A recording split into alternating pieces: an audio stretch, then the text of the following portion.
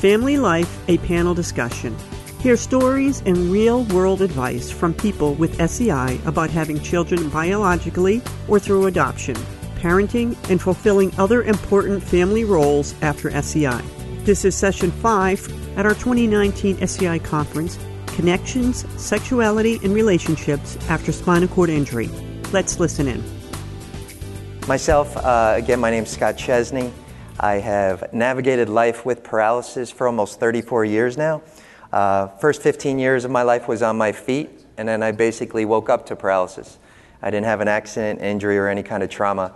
I had what's called an arterial venous malformation, and it was congenital, so I was born with it. Didn't affect me until I woke up one morning after a high school basketball game and was left paralyzed. So now I consider myself, for the last 34 years, a survivor and thriver with paralysis.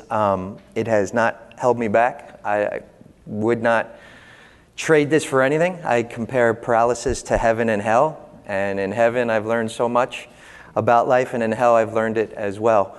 And as you'll learn from me as well, I call parenting heaven and hell as well. And I wouldn't trade that for the world either. I do have 2 children. I call them Impossible because I was told they were impossible. I have a 16-year-old daughter, Nia, and a 14-year-old son, Ray. I told an audience the other day, when they asked me what my toughest challenge was, I had a guy hit the guy next to him and said, he just told us he's been paralyzed for 34 years. What do you think's the toughest challenge of his life? I was like, by the way, it's not sitting in his wheelchair for 34 years. About 500 people looked, just stared, and I said, raising a teenage daughter. I was like, I got this. What comes out of that doorway down at the end of the hallway, I have no idea. Been married for a little over 20 years now, to the love of my life. A physical therapist, not my physical therapist, so I just wanted to make that clear. Do a lot of motivational speaking and life coach. I'm an ambassador, and I know y'all saw a great table out there for both Kessler Foundation and an ambassador for the Christopher and Dana Reeve Foundation. And just thrilled to be with you today and be a part of this great, diverse, and distinguished panel. So with that being said, Jamil, you want to tell them a little bit about yourself? Yes. My name's Jamil Williams. Coming up on 17 years for spinal cord injury. I've been working at Kessler West Orange campus for 6 years now. I was actually an inpatient there back in 2002 and been going back ever since for outpatient therapy. And, I'm here. Yeah, that's about it. Yeah. That's smiley face. You ever go to Kessler? You get that smiley face right away. And you're like, what's life so good? Just talk to him and you will find out why life is so good. Yeah, try to stay positive. Tim. My name is Tim Kelly. I've been in chair now almost 9 years now. So I'm born with spina bifida. I was upright for 45 years. My last surgery, unfortunately, put me in the chair, which is okay because I guess at the end of the day, I was expecting I'd eventually be like this. I currently have an 8-year-old son who was born a week after I arrived home from Kessler from my surgery. And then I currently have a 6-year-old daughter too. And I've been married now for 12 years now. My name is Carol Neal. I'm a wife to a wonderful caregiver that we've been married now 52 years. I was injured 4 years ago.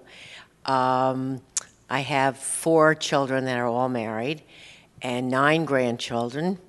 One of the things when I was injured, I was in a motor vehicle accident.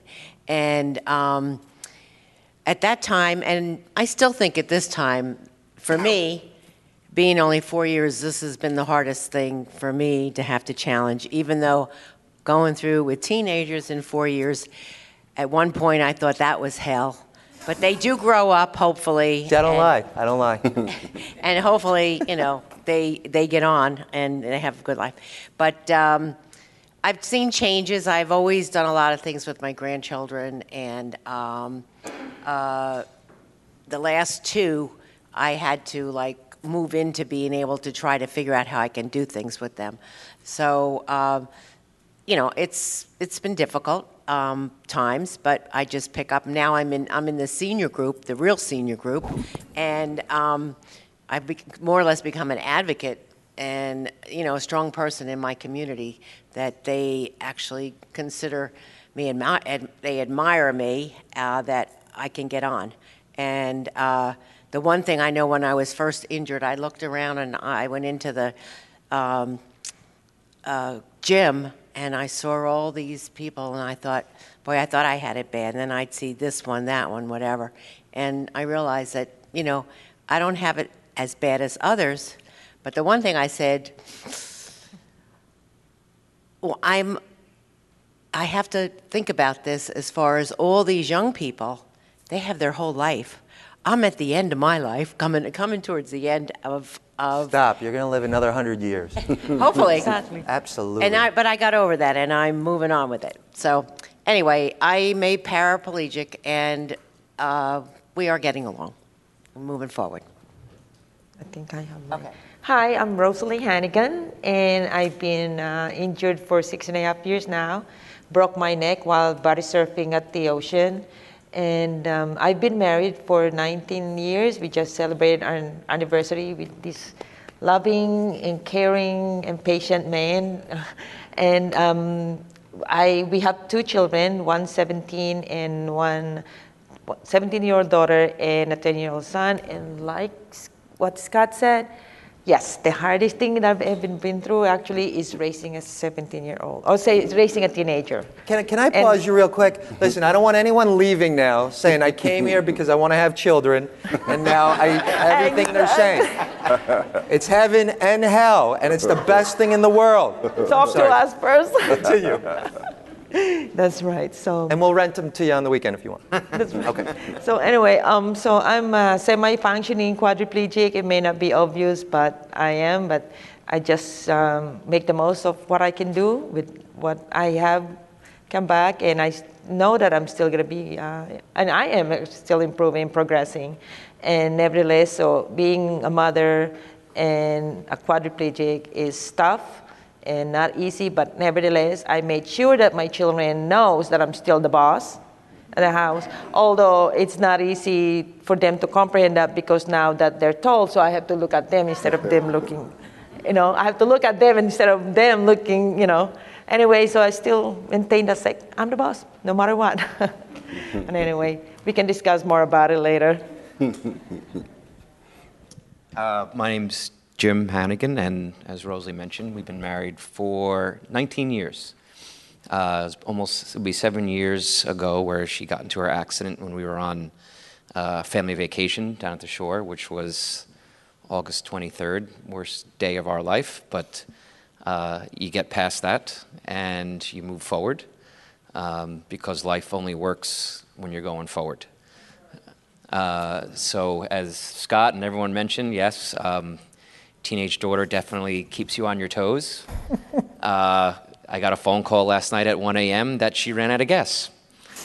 So that's just one of the adventures. And then she proceeded to leave the window down in the car with all of this rain. So she will not be driving the car this weekend. And she just started You driving. got people who are standing up right now, running out of their chairs. This isn't good. I apologize, Gene. No, it's fine. And we have a 10-year-old son as well who keeps us on our toes. He's very active, enjoys a lot of sports. I coach his soccer team. We go camping with the Boy Scouts whenever they have activities. And weekend family time is definitely a priority. I work in New York City for a French investment bank, so it's a very high-stress job, and so downtime is very important for us. And we're just taking one day at a time. I'm Cassandra Dempsey. I got my injury on Halloween in 16, so it's coming up on 3 years. I am been married to my wonderful husband for going on 6 years. He was great. He was my caregiver when I first came home and whatnot, doing things that, some of you I'm sure are aware your significant other spouse should never have to do, but he did them anyway. And he's grateful it's over now, by the way. I'm also a mother of twins who will be 3 on Halloween this year. They're my light and joy, and at the same time, they're the devil incarnate. But they're wonderful, so. And that's pretty much it, yeah. Thanks. Hi, I'm Angela Smith. I actually work for Kessler Foundation as the Senior Research Coordinator in the Neuropsychology and Neuroscience Lab, but I'm kind of thankfully not here today to talk about research. I was married to a C5-6 quadriplegic for 23 years. His name was Michael.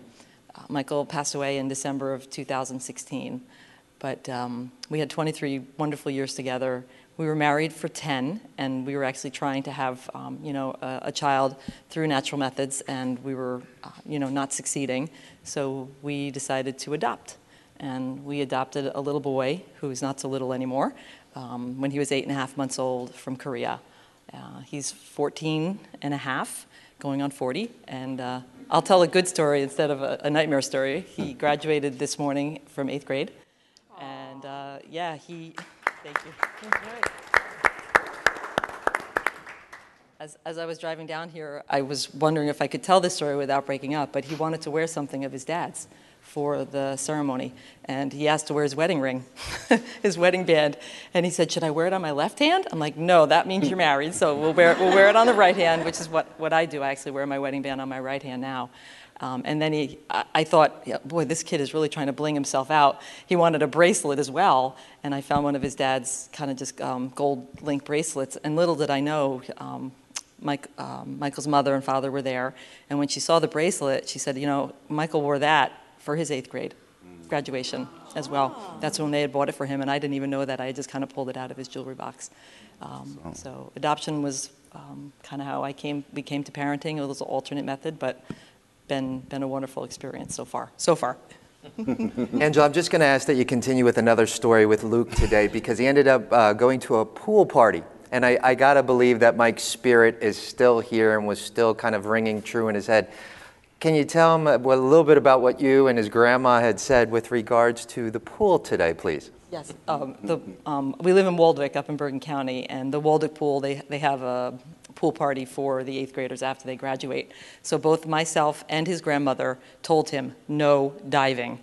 And people have been sending me videos all afternoon of all of the fun things that have been going on. And there was actually a video of Luke, and he was kind of running, and I think he thought about diving, and it must have been going through his head at the moment, like, oh, I'm not supposed to dive. So he kind of just belly flopped almost and fell into the water and looked a little silly in front of all the girls, but he did not dive. So that was good. Well, listen, before we get into parenting, because it's all part of family life, before we get into the possibilities of having your own family, whether it be biologically or adopting as well, I want to take our panel back to when they first either acquired their injury, or when they actually had an accident or injury, because we know it's an accident or injury, or they acquired it sometime even when they were born. So I'm going to ask my panel, if you can rewind that tape of your life a little bit, kind of take yourself back to when that injury first occurred and the effect that it had and how it maybe changed the dynamics at home. Jamil, you want to start with us? For sure. Well, my injury happened 2002, July 8th, which is 6 days after my birthday on July 2nd. I got shot in Newark, New Jersey, coming from work. Coming out of a corner store. I was with an older brother of mine who was driving at that time. So as I'm crossing the street, a car pulled up, shooting at a guy on the other side of the street, and I happened to run in the middle of the street in between the car and the guy. That happened. I spent the rest of that July in University Hospital, and then it was transferred to Kessler, which I was an inpatient there from August 1st to October 5th, I was discharged. And I've been going back to Kessler ever since for outpatient therapy. What it did to my family, I'm the youngest of 5, so of course it, tore the family apart. They were heartbroken. But once they seen my strength and I remained positive, that kind of changed everything. Nobody felt bad for me. I didn't feel bad for myself. I'm always joking, so I still remain, even in the hospital, I was cracking jokes on my family members coming in to visit me, so that kind of lifted spirits, and they seen that I was still, myself. Don't you just want to smile looking at this guy? Whenever you have a bad day, just wheel into Kessler. I don't get paid any money for saying that. And just see this guy. Yeah, you know, but that's always been me, you know, and I thank God that I still have that characteristic about me, because I know a lot of guys who was in the same predicament and, you know, they really don't want to do anything, you know. I drive myself. I purchased my first home about 5 years ago. I met my fiance, whom I've been with for 14 years now, after, you know, my injury. I never knew her beforehand, and she doesn't, even her family, like, they all treat me just like, her mom's treat me more of a son than she would treat her as a daughter. You know, they always make jokes like, I'm the daughter and he's not your son. You know, but I think that's funny, huh? I think it's funny. I crack jokes all the time. Thinks that's really funny too. You know, yeah. That's why she's not here right now. Yeah. I'm gonna tell her. You gonna tell her? I'll tell her too. Okay. But yeah, you know, the family dynamic is stronger. You know, a lot of people, they don't get along with their family. They kind of want to be the black sheep after something bad happens and push themselves away. With me, you know, I just kind of came at it with a different approach, just made them more comfortable with it. And even with friends, you know, everybody, I can sense when somebody, they don't know how to approach you. You know, they might feel like you're this angry person because of what happened to you. But, you know, I break the ice. I might just go up to you, crack a joke. I might not know you, you know, just to loosen the mood. And that kind of works. You know, even like at the job, I was just telling the guy earlier, I'm almost an unofficial, you know, just person people can come talk to. They don't notice I'm in a wheelchair until after I get in my chair and leave from around the desk, because I'm always sitting in the office chair. And then they come and ask me anything. Oh, you think I can speak to you regarding this? I tell them I'm an open book. You can talk to me about whatever. You know, I'm not a shy person. Anything you want to ask, I'll answer it, you know. But yeah, I think that kind of sums it up, you know. So folks, I wanted to say this in the beginning, is that I don't want to hold off till questions at the end. So if when Jamil or any one of our panel members is speaking and a question just surfaces that, you know what, I want to ask while it's right there, feel free to raise your hand. I'll try to identify you right away, and we'll just address it rather than having to hold off till the end. So Tim, your story is a little different in that you were born with your disability. So obviously it wasn't something that any family would necessarily be waiting for. Just curious how the dynamics at home with regards to that adjustment was. There really was no adjustment. So I was adopted, I guess about 8 months old. So I was born with occultus spina bifida, so I had like a tumor on my lower back in the L5, S1, L4 area. And when my parents adopted me, I already had surgery. They cut the lipoma off, and that was it. They didn't tell my parents any different. It was just go about your day. I was a normal child and running around, no problems at all. And then when I started playing baseball, like I said, like pre-puberty, my spinal cord was pulling.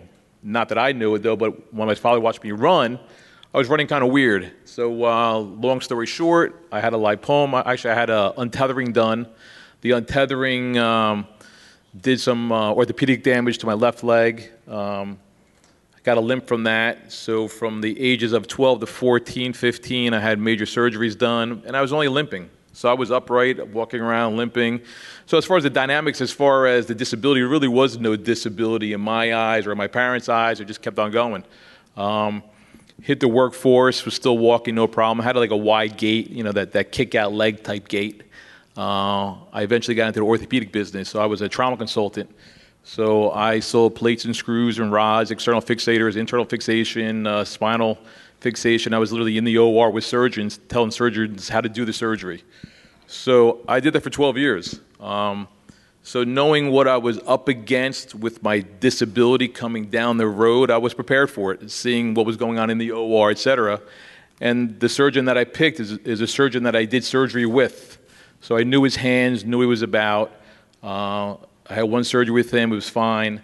And then my last surgery, which was going on about 9 years, I knew I'd be in the wheelchair. I knew eventually I couldn't keep on maintaining the strength that I had. And that's where it put me. So as far as the disability in my family, they never really looked at me as being disabled. Even with all those adjustments, surgeries and so forth, they were just totally there and supportive all the time. I'm a very strong type A personality. Right. Never put me down, never stopped me. As far as the chair now, to me it's it's not a godsend, but I was working 24 hours a day, 7 days a week. I had hours like a surgeon. If I got called at 3 o'clock in the morning to go to surgery, I had to go to surgery. So being that I have 2 small children now, I would be seeing my kids right now. So at the end of the day, it worked out well. I mean, I'm set up financially, so it's good that way. And the wheelchair, I don't have a limp now. I just wheel now. So it's kind of almost like an ego booster per se, because mentally, I'd walk into a room and you look at me like, this guy's got a limp. But now I wheel in the room and it's like, oh, this guy's a big guy. Why is he in a wheelchair? So it's kind of like, to me, it's kind of like a game now, because they can look at me like, why are you in a wheelchair? I just know I'm not going to mess with him. I mean, he looks pretty big, so whatever. I just keep on going. Yeah. And being that I have 2 small children now, the dynamics make me want to keep going. And I'm 53 years old now, so I got to keep going for these guys, because most of my friends are going downward in life with their college kids and married kids, and I'm going uphill with my kids. So I just can't keep stopping. Thank you. Carol, there's absolutely an adjustment that took place, because you had a lot of people in your life at the time. Can you take us through that, please? Yes, and as I said before, I have 4 children that are married, and at the time that the accident occurred, I had 8 grandchildren, and the last one was a blessing, even more so, that he was actually born on my birthday, the year that we had the accident. But after the accident, everybody pulled together like, the kids get married, they move off, and, they're on their own, and they get in their own little worlds, but the accident happened, and boom, they all came together. And all of a sudden, my kids became the parents, and I became the kid. At least that's what they made my husband and I feel like. But it was actually good, because we needed that help in the beginning like that. But my one son, fortunately, he works in construction, and he had, the powers to quickly get my house converted to, accessibility. And, I was very fortunate. If anything could go right, I had many people, friends, who came through with blessings. And it was so remarkable to see how people would pull together to help you. The impact that you make on your family, you don't even realize it. Now it's 4 years later. Now they're all gone back into their routines, and we're in our routine, and we're doing our thing and whatever. But over the course of the years, the things that have come out that I've noticed with my grandchildren, who were at that point that they kind of understood a little bit was going on. Like all of a sudden, my one grandson, who was in 4th grade at the time, and I think he was 9 or 10 or whatever, he got published. My daughter didn't even know it was coming out, but there was a thing in the local paper how he wrote about an inspiration, and how he said, for him, sometimes he doesn't want to get up in the morning. He wants to stay home and not go to school or whatever and play. But he wrote that, but my grandmother, she's been paralyzed and she can't walk, and she still cooks and she still does things with me, and she still has fun. We still have fun. I try to help her what I could, and she's an inspiration to me. So that made me feel really good, knowing that I could still promote through my family that I can still be normal, and I can still do things, and I can still move forward. Absolutely. And Rosalie and Jim, obviously, there was a marriage already in place. Was curious to know how it affected the dynamics here, but also other family members. Well, first of all, I'd like to give a background about myself. So before my injury, I was actually working in New York, commuting to New York every day, and then coming home and pick up my kids, because it was summer at the time. And I was so busy, I don't stop. I come from work, dress them up, bring them to the pool, and after the pool, I bring them to the park because there's a movie going on. And I was really very busy with them, but I liked it because at the time, my daughter is only 10 years old and my son is only 3 years old. So when this thing happened, so then when I had my accident, I cannot, people were asking me, were you afraid? I said, no, I wasn't, because I didn't know what hit me. I didn't know what this, I said, I was just swimming in the ocean, wave hit me, and I couldn't move anymore. I said, right in the ocean. And so I still didn't know what it is. So I went to Kessler, and then of course, when I got my injury, I cannot move at all, meaning I lost my mobility, I lost my sensation. I was like a newborn. Now I have to be taken care of. And I was like, I don't understand this. Why is it like, I thought that as soon as, when the doctor was telling me, we have to repair your neck, you have to have a surgery and all that, I was like, fine, just do it. I said, because I was thinking, after my surgery, I'll be up and going. Like maybe a little bit, hospitalization here and there. But I thought like after my coming out of the hospital, I'll be up and going. And then when I wasn't, I was like, what is this? I keep on asking the therapist, what is it? I must have asked them 100 times, like, why is it I'm not moving? I have a family to take care of. They're only 10 and 3. They're babies. And now I need to be taken care of. I cannot move anything. They have to feed me. They have to clothe me. Everything. And I was like, how am I supposed to go home like this? So it was that's the first thing that came to my mind. It's like, how am I supposed to take care of my children when I have to be taken care of? And then now I'm thinking of Jim, like, now he has to take care of our children by himself and now to take care of me too. That really took me a long time to accept. But then when I was there, I said, okay, fine. I used my negative traits, meaning impatient. I'm not patient. I'm stubborn. I'm hard-headed. Is that a synonym with disability stubbornness? I don't take no for an answer. No one can stop me. So I used that. I said, you know what? I'm not going to let it stop me. So actually, I was at Kessler for 10 weeks. But by the 7th week, that's when I started, my arms, my fingers. As soon as I got my fingers going, I said, I can pick that. And only 2 fingers, I will feed myself. And I said, okay, you don't need to feed me. I'm okay. And they gave me something to be able to feed myself. I did that too. So I decided I need to learn to do these things for myself first.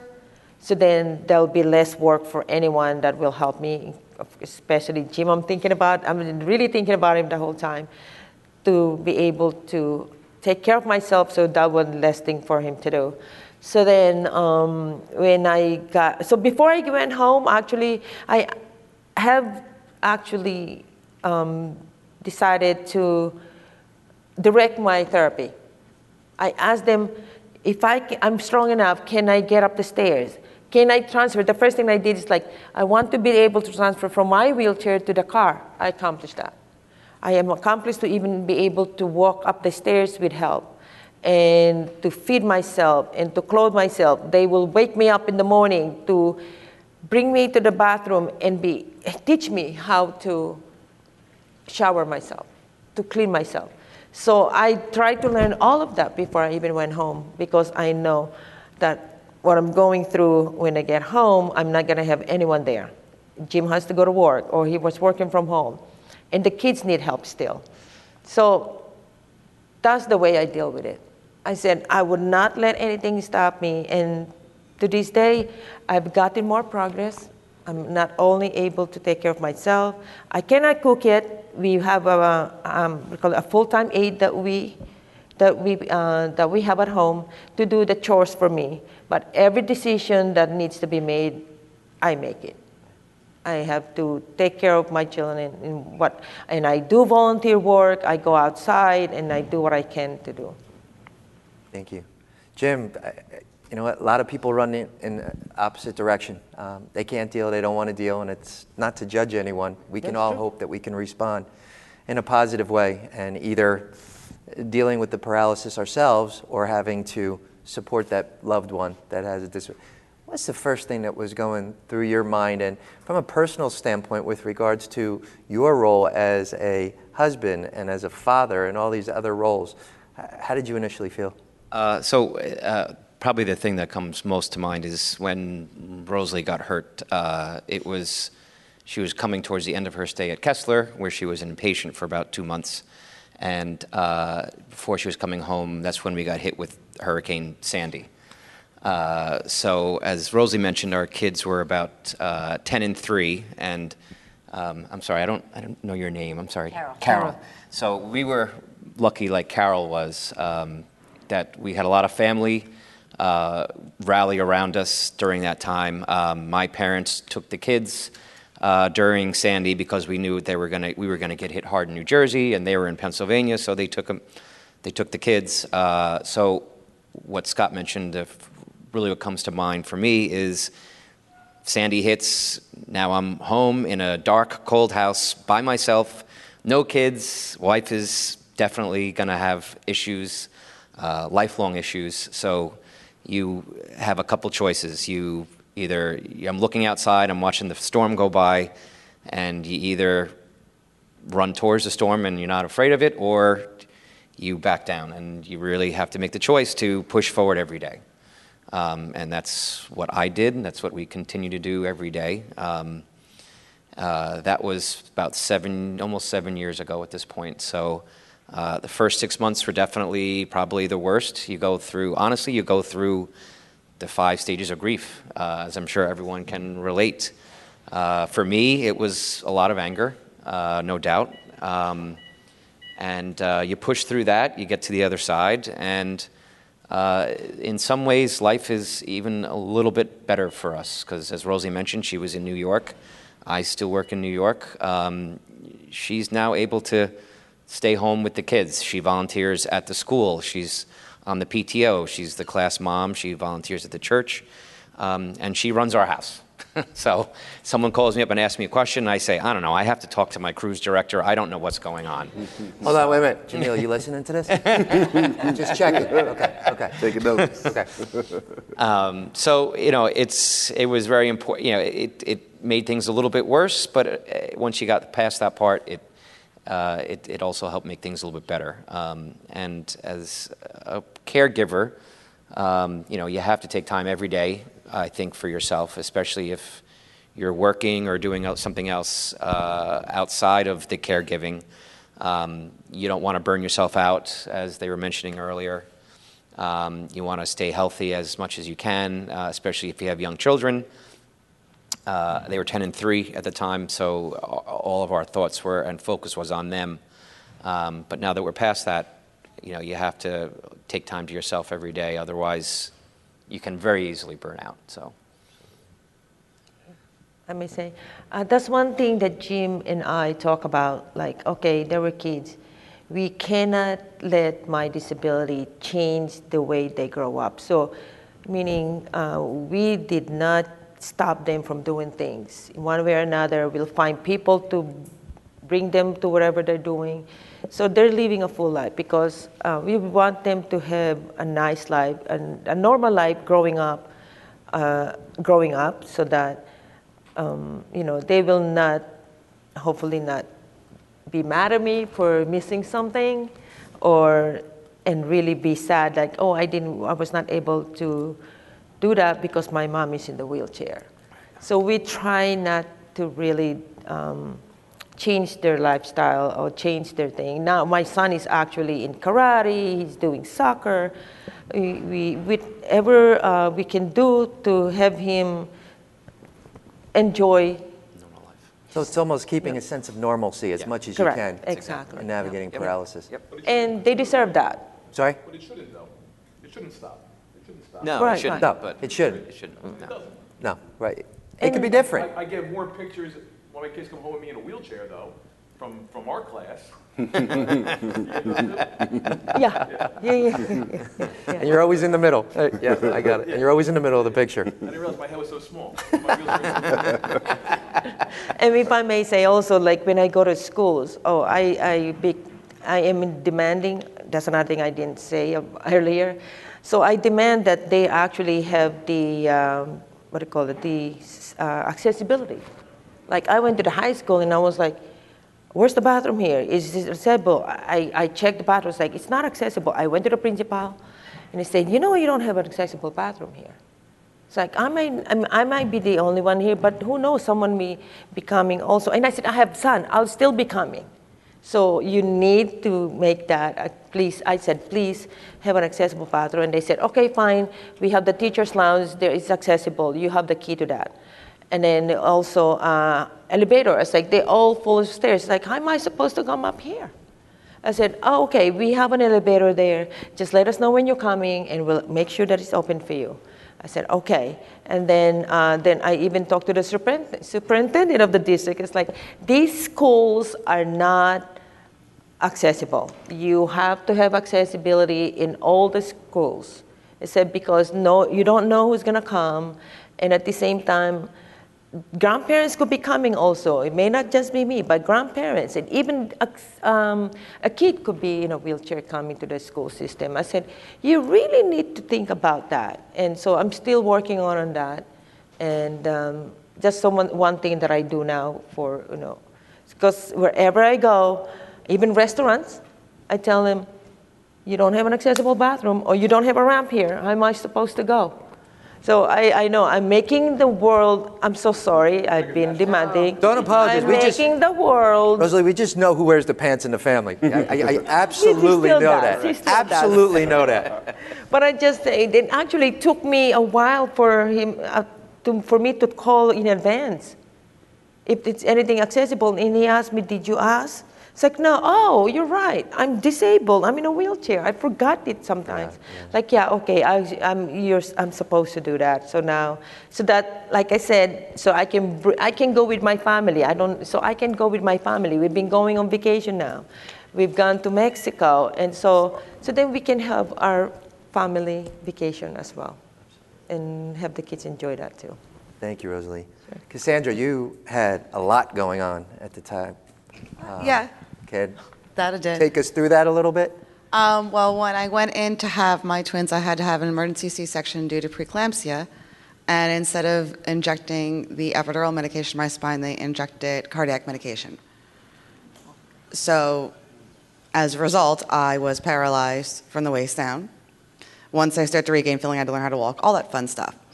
But when it first happened, my entire family was in shock and didn't know what to do. My husband and my parents and his parents, everybody. So they all basically, supported my husband in any way they possibly could because I was put in an induced coma due to me screaming and crying in pain when it happened. Of course, this was after the boys were out. They were healthy and whatnot. I was in recovery when it hit me, and I started screaming. So my husband took care of all that, and at first, when I first got home from inpatient Kessler, which was a month and a half after everything happened, my husband was telling me about how he had issues with family and friends and all that, and we have since tried to build those relationships back up, but it hasn't been easy. But when I first came home, everything was just a complete mess. And I was withdrawn, I was angry, I was nasty, and my husband is a godsend, like I had said earlier, because he put up with it all, and he has since told me that I am the strongest person he has ever met, because even though I was nasty, I didn't give up, and I pushed through, and as you guys can see, I'm walking to that. So it really does help to have that support system and have someone who's not going to give up on you, whether it's your significant other or it's other family members, because even his parents and my in-laws of siblings and whatnot, they all said, you can do this, and anything we needed. Even if it was just, can you just come over and hang out with me for an hour because I don't want to be alone with my children who were babies, and I had no idea what I was doing and how I was going to take care of them in a wheelchair because I didn't know if I would ever walk again. So it's just truly amazing how sometimes a tragedy can pull your family together and really put their colors through and see how great people can be, or it can do the complete opposite and bring out the really nastiness in people. And fortunately for me, it didn't happen the bad way, it went the good way. So I was really lucky in that situation, and I'm grateful for them. And even though there was issues between my husband and my friends, they just understood what he was going through and where he was coming from. And like I said, I built those relationships back up with them, and they're great now. They say, well, we'll text you once in a while, smiley face, hi, how you doing, all that fun stuff. And when you're able to see us or you want company, you text us and we'll be there, and they always have been since they said that. So it's really been a blessing that things have turned out the way they have with them, with all my relationships, family and friends included. Thank you, Cassandra. But before we transition to parenting, there was a lot that was just shared here. Does anybody have any questions? Did you have some questions in the front, please? I don't have a question, but I have a comment that I will be remiss if I don't speak up. I could talk to you for the next 5 hours. We have so much in common. Rosalie, I've always been connected with you. I see you all over the halls of Kessler. The only reason why I haven't called you is because I am so busy also. And my kids were 3, 6, and 7 when I got hurt. I came home 4 months later because I'm a Kessler graduate. But what I want to tell you is that life is so hard, okay? For anybody, it's hard. Try going through life paralyzed. Like, we're all rock stars. We are rocking life and life is so hard. And you know, you're going to be superheroes to your kids, because when your kids grow up and they're parents, they're going to say, this is the hardest job in the world. How did my parents do it? And they were paralyzed. How did they do it? Yeah, when is my daughter going to say that, by the way? She will, I promise. When? I just need a time frame. Oh, man. I know. So I just hope that I relate to the most to Rosalie. My life is just like yours. I have a rock star husband.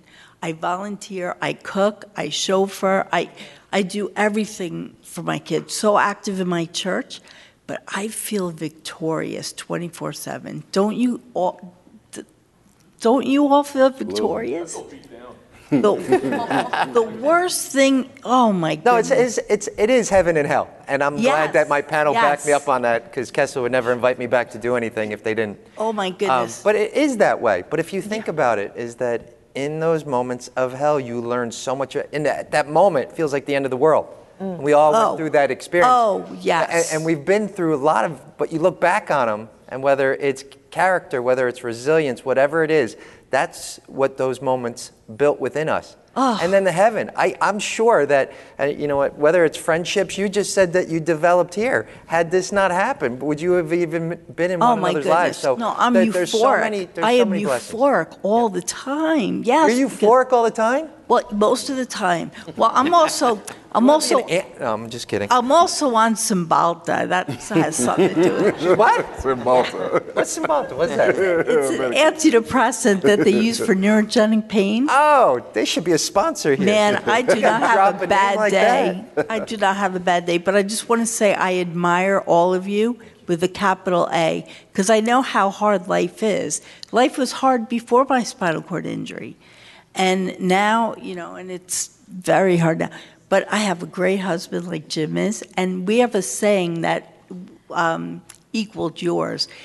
My husband loves the movie Shemshaw Redemption. And there's a line in there. Shawshank Redemption. Right? Yeah.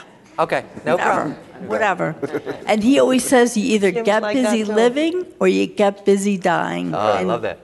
And he's been part of the solution ever since, 17 years now for me. So, but I just want to, I love you guys. I don't even know you, but I love you. Thank you for sharing it. Thank you. Thank you. Any other questions so far as we transition to parenting? Okay. Well, Angela, I want to start with you. So Michael his level of quadriplegia again was? C5, C6. C5, C6. So when you adopted Luke, what were some of those things that came easily to him from a physical standpoint in doing with Luke? What were maybe some of those areas where he needed assistance, but he was still able to do it? And where were those areas that maybe he didn't even go to, that maybe bothered him at times? But again, anytime you were to see these three, but see Michael and his son as well, you would see that like just so much was overcome, but there was such a love and a bond. You would see this little boy just leaning against his dad whenever he could. Every once in a while, his dad would with this power chair move up or move backwards just to see his son fall. I mean, it was great to see the chemistry that those two had and the three of them had. But you could take us through some of those adjustments that were there. And I know it must be tough for you because you're there knowing that you can do all these things, but knowing full well how important it was for Michael to do them. Yeah, well, it's funny you say that. When we adopted Luke, Michael was in a manual chair.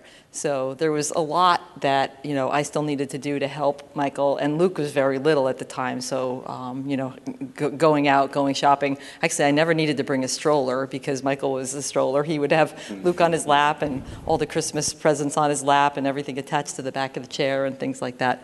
But when Michael moved to the power chair, all of a sudden, he was able to take off with Luke, and they could kind of do their own thing, and they had a lot of, bonding time. But then I'm like, now what do I do? So there wasn't a whole lot there that I felt that I could help with at that point. I think the thing that helped Michael the most, and there were challenges, believe me, as a parent, a quadriplegic parent, and he was 8 months old when we got him. And we would put him, down on the floor, and he wasn't even walking when we first got him, and he would just kind of take off with that commando crawl. And Michael would look at me with this terror in his eyes, like, I can't get him. I can't get him. And I think that was one of the biggest challenges. Like, he would look to me like, make sure you keep track of him because he's going to get away from me really fast, and I'm not going to be able to get him, and he's going to get himself into some really, not such great situations. But Michael dealt with everything in his life, whether it was parenting, his disability, his job, with a sense of humor.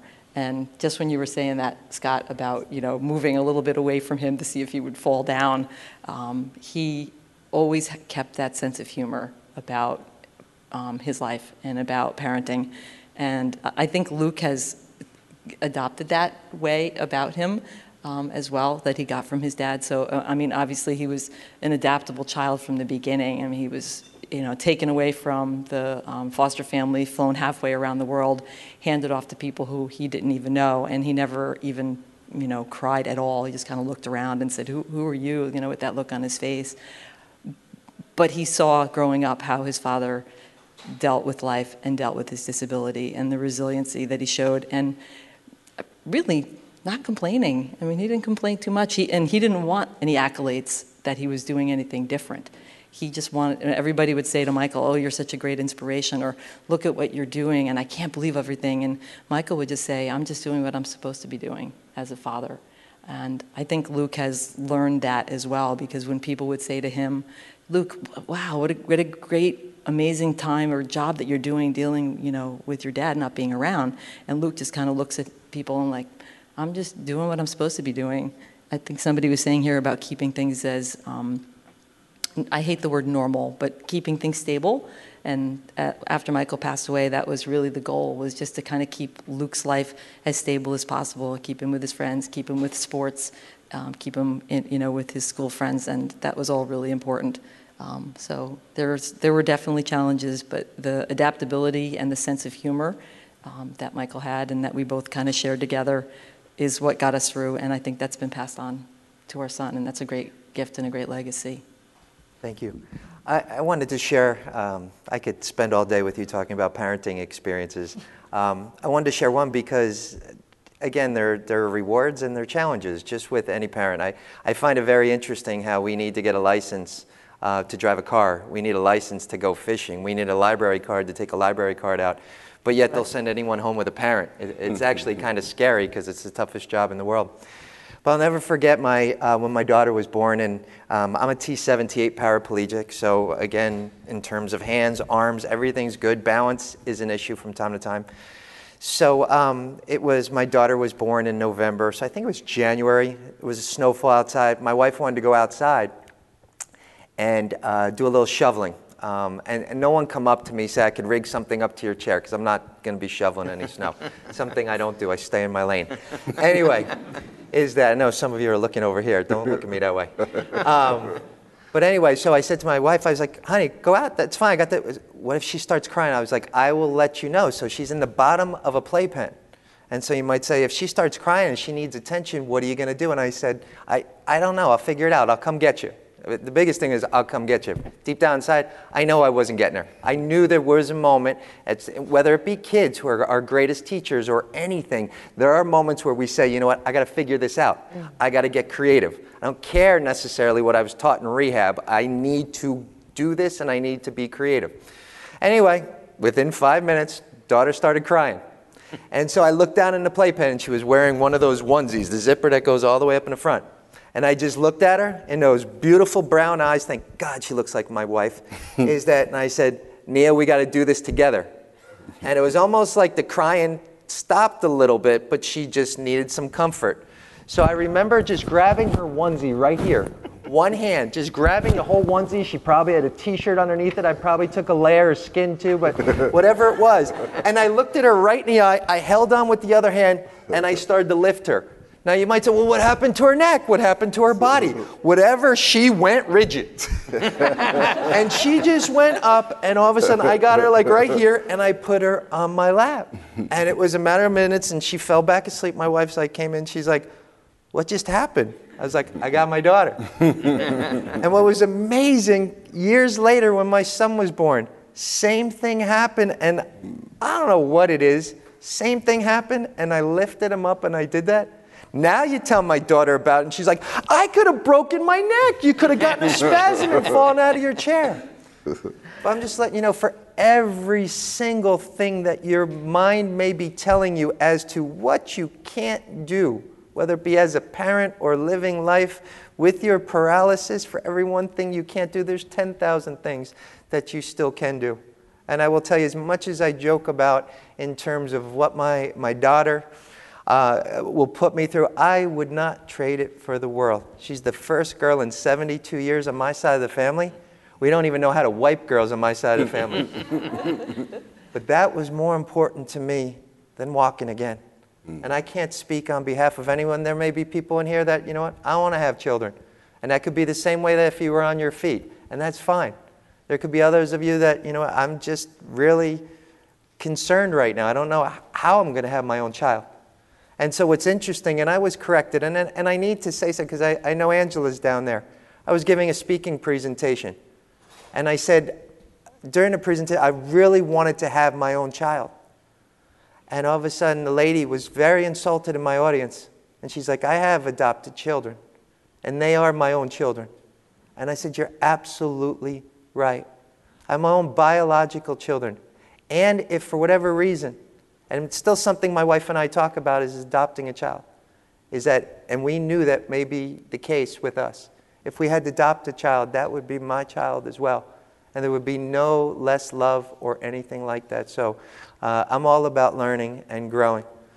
But you know what I'm going to do? And he has no idea this is coming. So I know, and this is important because I know there's someone out there that might be similar. You don't have the smile this guy has, okay? You want to be a dad someday? Absolutely.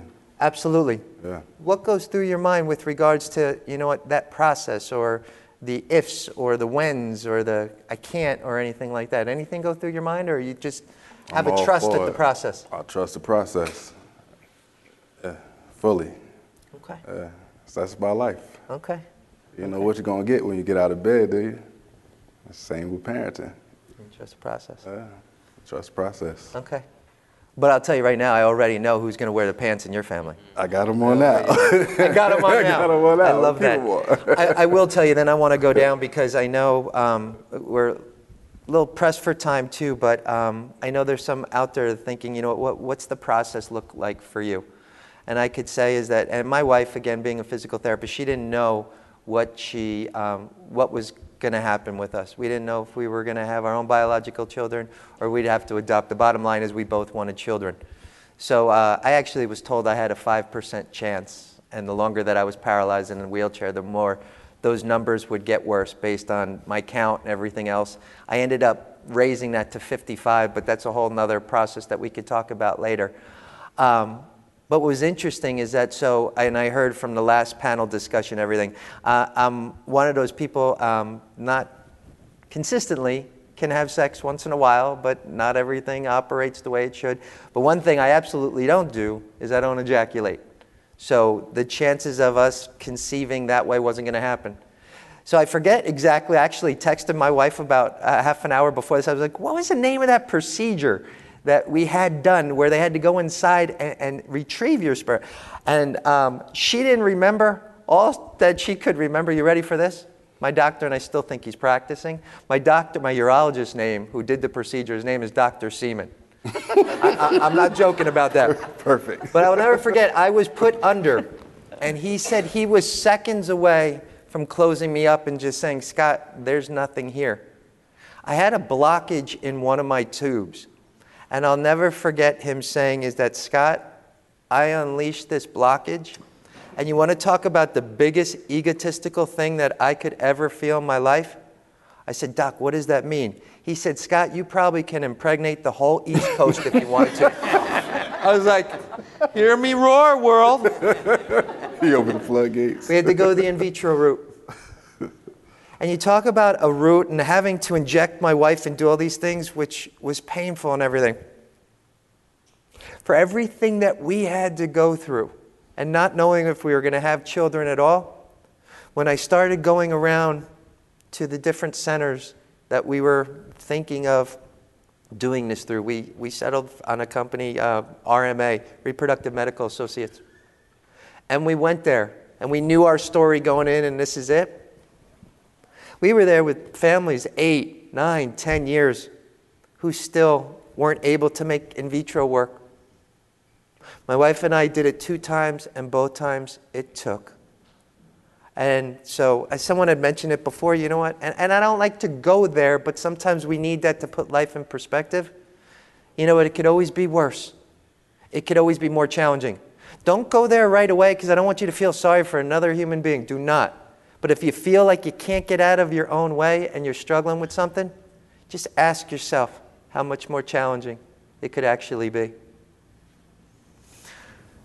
I'm asking anybody else on my panel difficulties with regards to possibly having a child, wanting to have a child. Anybody from that? Mine was easy. It was the best 10 seconds of my life. Best second? Twice. There you go, twice. So a little bit for the group. So No, well, my wife was pregnant before I was in a wheelchair for my son. As I said, I came home a week before she gave birth. And then it's funny, when I had my surgery, and I had several spine surgeries, and the last surgery, I would always go in, no big deal. All right, I'm going for surgery, I'm going to sleep for a little bit, I come out, it's all good. And then they said, hey, you may be in a wheelchair. You may not be able to have kids again. You may not be able to do this. And it kind of struck me. I was like, oh, this is kind of real this time. And it was real. So I wound up in the wheelchair, but luckily my wife was pregnant. And they said about the second time it may not happen, but it happened. It's still good. It's still great. As I said, we have 2 children. So we have a boy and a girl, and her tubes are all done now. So the factory's closed on that end. But no, factory's closed on that end. We got great kids though. So and as far as you're saying it's going to happen, I look at you. I mean, you got the stature. You got what I have. You can make it happen, and you're at that perfect level for changing diapers. Yeah. So Best seat in the house. It's all good. It just comes. So, people say, how do you do it? No matter you're standing in your wheelchair or whatever it may be, it just happens. You just do it. Just do it. Simple as that. That's right. For more information about Kessler Foundation and our researchers, go to KesslerFoundation.org. That's KesslerFoundation.org. Like us on Facebook, follow us on Instagram, listen to us on SoundCloud, and tweet with us on Twitter.